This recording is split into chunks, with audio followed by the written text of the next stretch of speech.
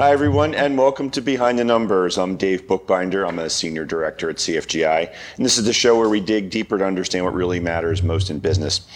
Today, I'm really super excited to have a special guest with me today. I've got a guest who has written this book, A Woman's Guide to Claiming Space, Stand Tall, Raise Your Voice, Be Heard. Please welcome Eliza VanCourt to Behind the Numbers. Eliza, welcome. Thank you so much for having me. I'm really excited to be here. That's my pleasure. Tell us a little bit about the book. What is it about? The book is about how women can claim space. And claiming space, quite simply, although it's very hard to achieve, is simply living the life of your choosing unapologetically and bravely. And there are 5 different ways that you can do that, with big ideas in the 5 sections and then lots of little bits of advice in between. So the book is really a how-to, but the 5 ideas are the big ideas of the book. Yeah, and we're going to talk about some of these ideas, some of the big ones, some of the more nuanced ones. Hopefully we can get in a lot of different aspects of it. But before we do, what inspired you to write the book? It's a complex story, Dave. The Cliff Notes version is that I was hit in the head with a car while riding my bike. And I actually lost my ability to remember and largely lost a lot of my ability to communicate. And I had to build my communication back brick by brick by brick. And when I don't understand something, I research. I have a very interesting background. I have a political science background and an arts background, and I'm all about learning. So I researched and I read and I watched people, and I just figured out how to claim space. And I started thinking, okay, what is it that makes a woman really strong and really powerful? And I kind of came up with these 5 general ideas. And then I started doing these talks, and women would follow me. This sounds unrelated. It's not. Women would follow me to the bathroom after my talks. And they would sidle up to me and say, okay, there's something that I wanted to know about that you didn't cover in the talk. Can I ask a question? And I thought, what if you took these conversations in the bathroom, out of the bathroom, and into the sunlight? How amazing would that be? And that was sort of where the book was born. Yeah, so that would have been an interesting title. How hard did you actually consider that? I actually kind of like it a lot. Right. Well, let's jump in. So you defined what claiming space is at the beginning of the program here, but is it all about physical space, Eliza, or is there something more to that? No, definitely not. And in fact, actually, that's what I was looking for at first. I was looking for that magic bullet, that thing that would help me regain who I was before. And I realized, unfortunately, just as in life, nothing is that simple. Things are much more complex. So it wasn't just one thing, it was 5 things. And the first is communication. So it's physicality and voice. And that's where my theatrical background comes in. In fact, for those who are watching, these are the signatures of my students. When they graduate from my program, they sign the door. So and there are other doors full of signatures as well, which I absolutely love. So that is part of what I learned. But the other part was that there are also 4 other aspects. And if you'd like, I can go into them for you. Yeah, sure. So the first one is claim space with your voice and body, as you said, with your physicality. The second one is claiming space together, claiming space connected. And I really have a different approach to networking, including who don't you let into your network, for example, anti-mentors. The third one is never cede space. And a lot of times we have this baggage that causes us to cede space and how not to do that, such as imposter syndrome. The next is claiming space, never letting anyone impinge upon your space. So that's things like microaggressions, sexual harassment, even words that would silence women. And the final one is claiming space intersectionally. And what I mean by that is making sure you're not claiming space just for people in your own group, which historically, unfortunately, the feminist movement has been all about white feminism and what works for white women. And I found that the women who were really powerful and really successful claimed space with all different kinds of women. I have to ask you, what is an anti-mentor? It's interesting. When people read the book, 99% of them really latch on to the anti-mentor. And I think that's because, unfortunately, we all have them. To put it in shorthand for those of us who are old enough to read the Peanuts, the anti-mentor is Lucy when she holds the football. And Charlie Brown's booking toward that football, going, this time Lucy's going to be nice to me. I know it. And Lucy's like, I totally am. And then she pulls the football and he's on his back. So the anti-mentor is that person in your life who, by all rights, should be really supportive, whether they're your long-term boss or your uncle or your parent or your coach.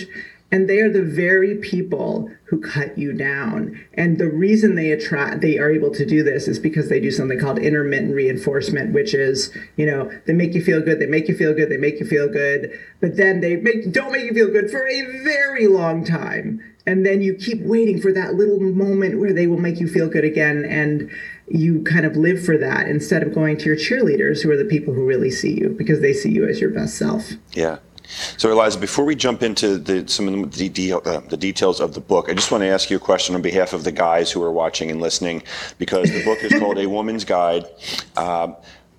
Please tell them why they should continue to watch and listen. I think I know the answer, but I want you to let them know that there's something in this for them too. Well, I've been asked this question a lot. And I guess the first thing I would say, and most importantly, is if I knew there was a book about what dudes talked about in the bathroom or the locker room, I would buy that book. I would buy that book because I would want to know. And because there are things about your experience I can't understand. And that makes my life a little more mysterious. And I don't like mysteries. I like to know what's going on. So that's the first thing. And if you care about women and helping us all rise, because I do believe when we rise together, we rise so much higher. If you have a sister or a mother or a daughter, or you are the leader of women, hopefully you have some women on your team, you want to understand what our experience is, because when you understand something, you can better attack any issues that might arise. So true, so true. Let's start to dive into this a little bit deeper then. So I went through the book and I jotted down some notes and some topics that I thought might be more interesting than not. If I'm off the mark, by all means, redirect me. But I wanted to start with. Interesting, Dave. What do you mean? I wanted to start with disconnecting from people who would make you small. Talk about that, please. Well, that does have a lot to do with the anti-mentors, and within the group of anti-mentors, there's another group, which is the inner circle snipers. These are the people who are closest to you, and they are what I call emotional snipers. So those are the people who, I don't know if you've ever been talking to someone and you walk away and you say, why do I feel bad? You can't quite tell. It's sort of like when you're in the middle of this big town and this sniper hits your back and you're like, why am I bleeding? I wasn't looking in that direction. I don't get it. And so these are the people who know you really well. And there's a great saying, which is, of course, your parents push your buttons, they installed them, which I love. So it's similar to the ICSs, as I call them, which is, of course, your inner circle snipers push your buttons. They often were with you when you were very small and they installed them. And the more, usually what we do is, instead of saying, no, these aren't going to be a part of my network, I'm going to be really careful with these folks, we literally, and I'm a superhero nerd, you're going to just work with me, but it's like you're in the Justice League and they are at the head of the table and you give them a bullhorn. And why do we give the person a bullhorn who is the most negative in our life? And that is so often the case. Yeah, so true. Eliza, we're coming up on a commercial break here, but before we do, I want to ask you, how can folks who are watching and listening get in contact with you if they want to learn more about you, if they want to learn how to get the book, where can they get that? What's the best way to do that? I always feel like what is it? Those old television commercials that go on forever. I guess they still exist, but many of us just click past them. But what you can do if you want to contact me is go to my website at elizavancourt.com. There is no U in court. Everybody always puts a U in there. No U. And actually, we do have a really amazing community of people who are out there working to claim space, and it's interactive. And I'm so excited about it. So definitely check out the website. And you can also contact me on LinkedIn. I'm still able to keep up with people when they contact me and ask me questions. And it's one of my favorite things, and I never want to lose that. So if you contact me on LinkedIn, you have a question or a comment, or you got the book and you want to share something with me, I will get back to you. It will take me a while, but I will get back to you. So I love that connection. And if you want to buy the book, I recommend local bookstores, as I'm really a fan of smaller businesses. And when you buy local, usually if you buy one book, they think, oh, 20 more people will want this book. So you're multiplying your effect. But it's sold anywhere books are sold. I mean, you can go on Amazon or wherever and buy it. Sounds good. That's a great spot for us to take a quick pause. Let us go pay some bills, and we will come right back on Behind the Numbers. Don't go anywhere.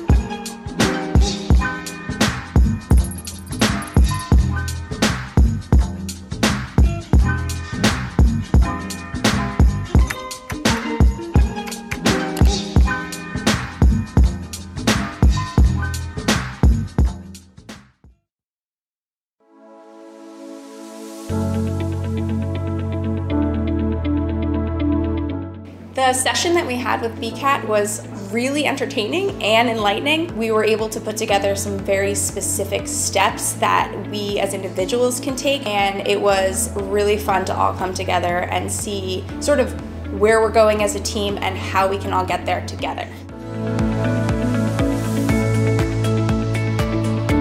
We had a tremendous experience with the BCAT partners. One of the challenges that we have as an organization is to make sure that we have the right people in the right chairs doing the right thing. To do that well, you have to have synergy. You can try to dream up ways to make sure that your group does that, or you can rely on experts. We would recommend BCAT partners to anybody who's looking to take their organization to the next level.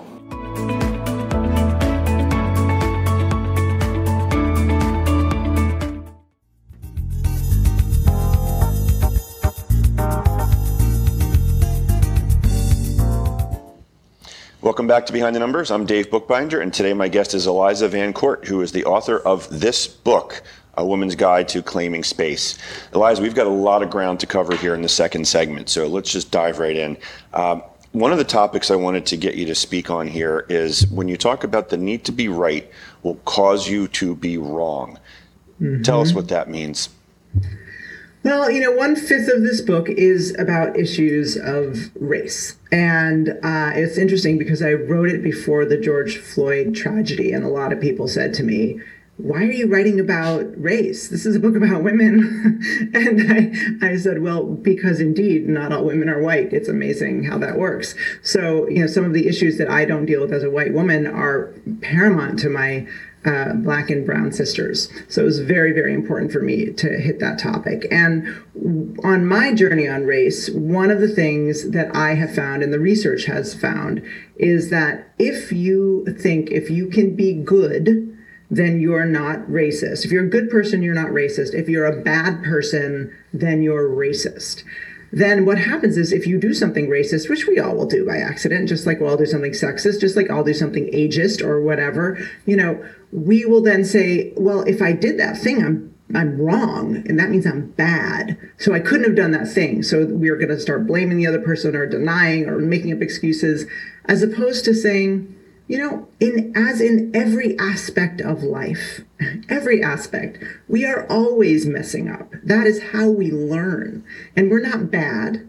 The only reason that we're bad is if we just walk away from the lesson. So instead of thinking I'm good or I'm bad, just I'm a human and I'm going to learn from this experience. And I don't need to get defensive when one of my friends says, that wasn't cool of you. And the example that I will give is years ago, one of my dear friends who's actually an expert on talking to white people about race, and she has a PhD in education and the intersection of education and race, and she's brilliant, Dr. Nia Nunn, was talking to me, and we were hanging out with a bunch of friends talking about race, and I said something really insensitive, and one of our other friends said to me, I gotta stop you because you're being really white right now.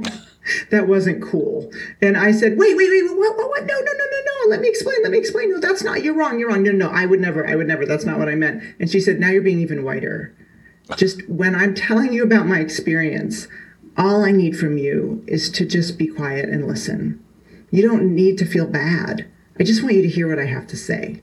And I thought, oh, you mean all that defensiveness is about me? It's about making me feel better, as opposed to just being uncomfortable and thinking, okay, so tell me what happened, and I want to learn how to do it differently. Yeah. Deep conversation there. And speaking of deep conversation, I'm going to open up a can here that we don't typically talk about on Behind the Numbers, but it's a reality, and we're going to keep this real in the context of what we're talking about here with claiming space. And that's harassment. It happens. We all take harassment training, but it happens. Talk about harassment, Eliza. Well, yeah. I mean, unfortunately, it takes many forms.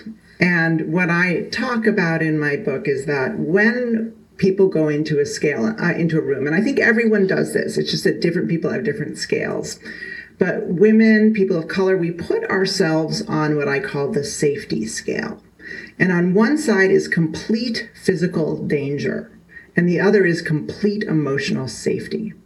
And we don't know we're doing it, but we're doing it. And we put ourselves on that scale, and then we often get reactive. So we go, oh, whoa, this is scary, and we don't really know what to do, and we cannot necessarily respond well.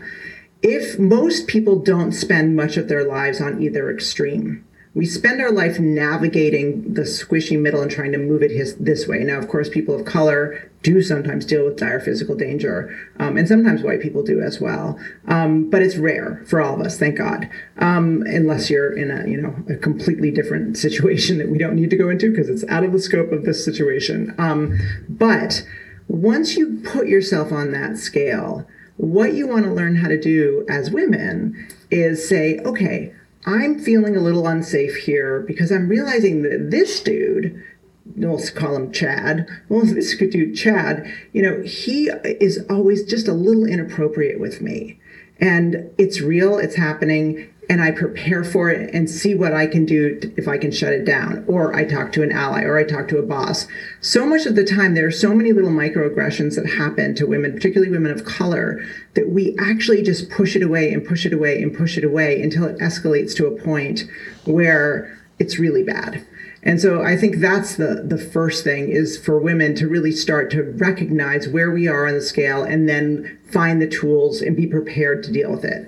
And then the second thing is making sure that as men, I mean, this is where men can really do the work, is there are things that can make someone uncomfortable that might not seem uncomfortable to you, but that are actually quite uncomfortable to the woman. And that's where the need to be right can cause you to do wrong. Be open when someone says, listen, that wasn't cool, to say, okay, why?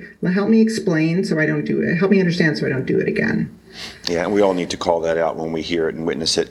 Eliza, how can people contact you and connect with you if they want to learn more, maybe invite you to come speak? Yeah, so you can go to elizavancourt.com. And you can also catch me on LinkedIn. That's another great way to reach me. Sounds good. You alluded to the idea of a leadership technique here that I want to dive into, and that's the creating the safe space for all. This isn't just women, this is men, this is everyone. And we have about 5 minutes to go in the program here. What advice can you offer for those in leadership roles on how they can create a safe space for everyone? Right. The most important thing, I think, and there is a section on this in my book, but I want to share the most important thing because I think this is so critical, is there is an expectation in the workplace that we want to be nice and we want to keep it comfortable. But the problem with that is usually niceness and comfort is because we're perpetuating what is. And often what is isn't working. So being okay with discomfort and actually not getting someone in trouble if they say, that wasn't cool, and letting yourself be uncomfortable and not think that's a big violation. Because the people who are comfortable are the people who everything's going well for. The people who are not comfortable are the people who things are not going well for. And if they have to keep everyone comfortable, you're basically saying keep it the same. And so being okay with discomfort, I think, and making space for conversation that might not feel comfortable, but which will cause a great deal of learning, is the first step to creating a safe space for everybody. Yeah. Eliza, in maybe just a minute, I want to try and sneak in one more thing, because I think that finding your compass is important for everybody. Can you do that in 60 seconds? I can. I will just say that I am a mom, and one of the most important things I can say to people, because finding your compass starts with being a parent, so this is the easiest first step, which is don't tell kids to kiss Uncle Bob. What I mean by that is when you say, go kiss Uncle Bob, and the kid says, no, no, no, no, no, say, okay. Because by saying, it doesn't matter what you want to do with your body, you're going to do it anyway. That's the first step that kids of all ages have when they lose their gut and their instinct and they lose their compass. Don't make kids kiss Uncle Bob. Well said. And on that note, we are out of time. Eliza, thank you so much for joining us today on Behind the Numbers. Thank you so much for having me. It was so much fun. I really appreciate it. Yeah, it's a pleasure. I really appreciate you taking time out of your busy schedule and your press tour to visit with us today. Thanks for sharing. So for everyone watching and listening, thank you for joining us on Behind the Numbers. I'm Dave Bookbinder. If you'd like to connect with me, you can find me on LinkedIn, Facebook, and Twitter. And please do hit the subscribe button so that you can stay in contact with us and know what we're up to. Take care, everyone. We'll see you next time on Behind the Numbers.